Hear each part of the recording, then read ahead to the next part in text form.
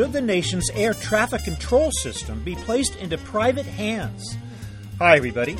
I'm Bob Bowman, Managing Editor of Supply Chain Brain, and this is the Supply Chain Brain podcast.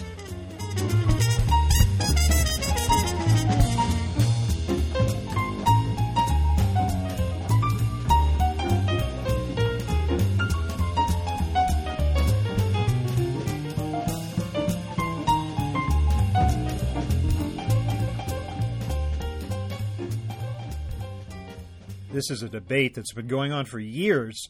It came up again in the latest bill to reauthorize funding for the Federal Aviation Administration in the form of a proposal to remove the air traffic control system from direct FAA control and create a private, non-profit corporation that would be funded by fees from airlines and owners of private aircraft.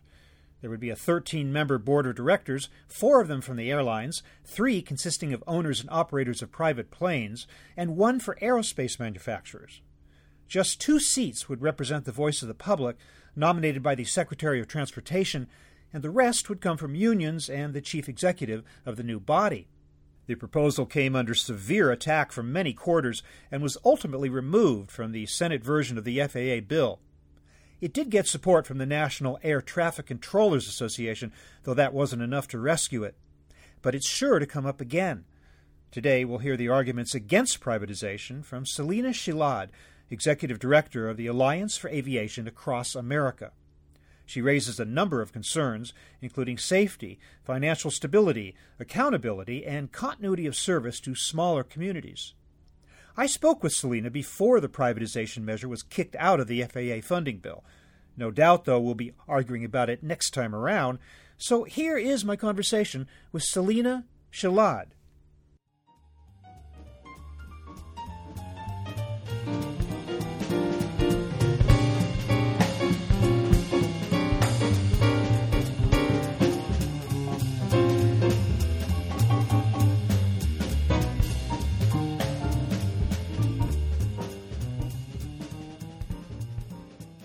Selina Shilad, welcome to the program.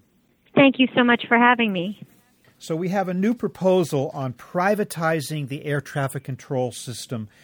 What, in the opinion of the Alliance for Aviation Across America, is wrong with this proposal?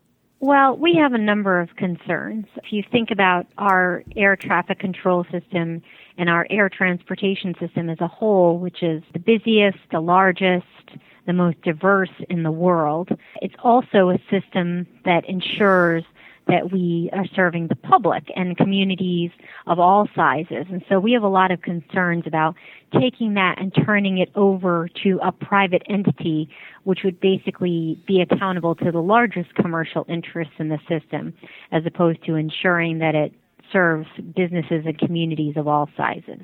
I take it this isn't the first time such a proposal has been floated.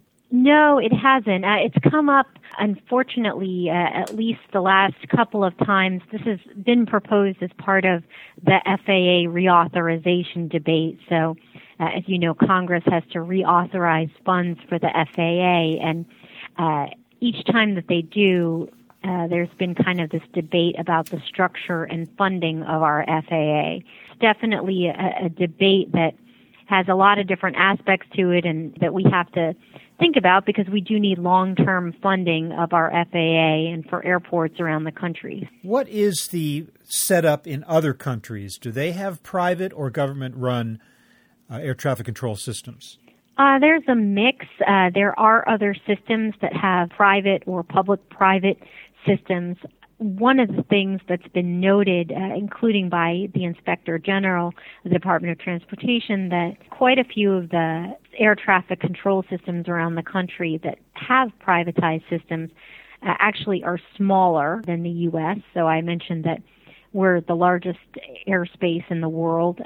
Canada, just to give you an idea, is the second largest airspace and is about 10% of the size of our system. So there are other countries around the world that have privatized, but there's questions as to the scalability and applicability of those models to the U.S. And I think a number of other concerns as well about financial stability, cost savings, and from our perspective in particular, that access question.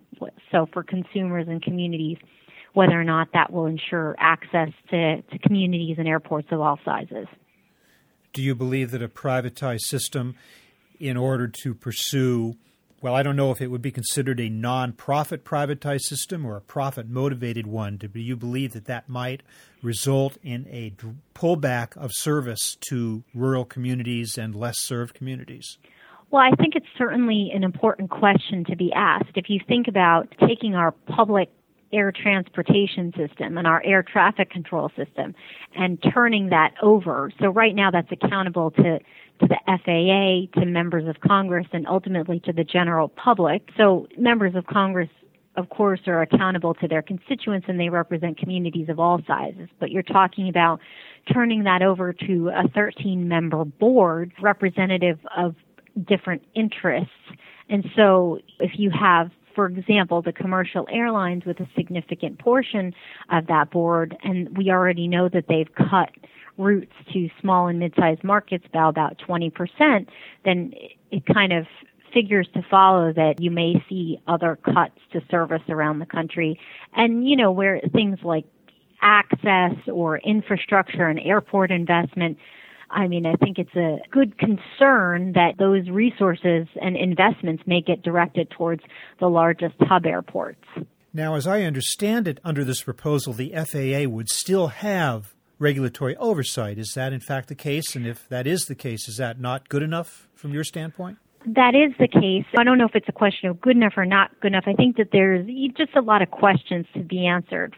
For example, I mentioned an Inspector General report. That same report recently raised questions about how that would function. So you have basically the FAA still acting as the safety regulator, but this new private entity that would oversee FAA operations and air traffic control operations. So it's kind of unclear whether it's modernization or recapitalization, how different efforts would be coordinated between a private and a public entity. And I think, there's some questions that need to be answered.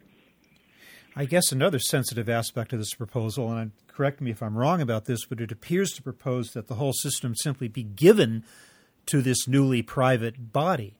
To the airlines, in effect. Is that the case? That is the case. Without any cost whatsoever or any price on it? That is the case, and that's something that was recently raised in congressional hearing about this issue. That's definitely a question that has been asked, is in other systems around the world where they have turned to a private system, they have evaluated that and the assets that they're going to turn over to the corporation, assigned a value to it, and then the corporation pays for it in some aspect. And here you're basically turning over a huge, significant portion of our public assets over to this entity, which the taxpayers have paid for, and really they wouldn't be paying for it. So I think that's another question that would need to be answered. How about the argument that a privatized body controlling this would be less bureaucratic than a typical government-run type agency?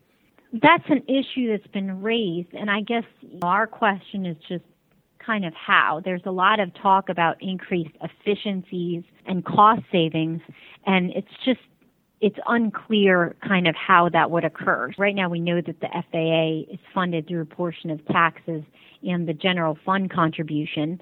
And first of all, you have kind of a funding stability issue where right now we have the general fund contribution, so it's relatively stable. And then there's supposed to be all these cost savings associated with privatization. But some figures that I have seen show that actually NAV Canada, for example, is a system that's often used as a model to emulate for the U.S. And according to some figures that I've seen, the current FAA system costs about $2.07 per mile to run, which is about 8 cents cheaper than NAV Canada. So in terms of funding stability and cost savings, I think we need to see, right now it's sort of a broad principle, but it's unclear kind of where those cost savings and funding stabilities, how they would occur. I think no one would argue that the air traffic control system and the FAA are without problems over the years. And I'm wondering, what do you see as being the big challenges that it faces? What needs fixing in the system? So I think that there's a lot that can be fixed. Different stakeholders have talked about the need to improve certification processes. There's been discussion about instituting better business practices, about making better progress on NextGen. So I think that there's a lot that can be done, but my concern is that taking this whole discussion about governance is kind of taking away from some of the debate about how we move constructively towards modernization. So I think that from our perch, from rural communities, I think that it's important to ensure federal funding of our airports. It's important to ensure that we have the safest system in the world. And so there's a lot to improve, and there's a lot that we need to continue. But I'm not sure how this debate about governance and turning this over to a private entity gets us there. Well, you did mention NextGen, the next generation of technology that's supposed to come along and automate and create much greater efficiency in the air traffic control system, but that progress has been spotty at best. What do you think has been the problem with bringing NextGen online up to this point, and how do you think that can be addressed without this privatization proposal? Well, I think that, again, there are a lot of things that can be improved if we can focus on kind of the constructive steps that need to be taken towards NextGen and modernization. But if you have something like splitting the FAA between a private and a public entity, I think that these reports, for example, from the Inspector General, members of Congress, there's kind of these discussions about how that would happen. And I don't know that we know all of the answers, but I think that we know that this kind of debate about privatization is taking us away from the tangible constructive steps towards NextGen and modernization. Can you read the congressional tea leaves at the moment and give me a sense of whether you think this proposal has a chance? Hard to say. I mean, I think that it's clearly been a real debate, and there have been strong proponents for moving toward this type of system. So I think there are some important questions that need to be answered, whether it's access or scalability or cost savings. And so I think that those questions will need to be answered, but hard to say what will happen. So we'll have to see. I know that the current funding authority expires at the end of March, so whatever Congress does, they will have to do relatively quickly. And when that happens, when the funding does expire, is it your position that that funding should be increased? Yeah, I mean, I think we need to ensure that there's long-term funding stability for our airports and for our aviation infrastructure. And so I think that we obviously support a long-term funding bill. It's important that we keep our system as the safest and the largest in the world, and I think a big part of that is ensuring that we keep this funding. So I think that there are important programs such as the AIP program, EAS, from our perch that ensure access and service to small and mid-sized communities in particular. So those are programs that we support continuing to be funded at those levels. And so I think those are the types of things that we'll be keeping an eye out towards. But no matter what, I would hope that Congress does not do what they did last time, which was a series, I think it was of 23 short-term extensions. I think that is the difficult piece that kind of precludes a lot of those longer-term airport projects from moving forward.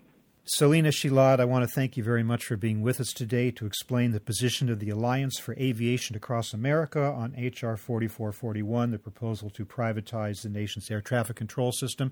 Thank you so much for being with us. Thank you so much for having me.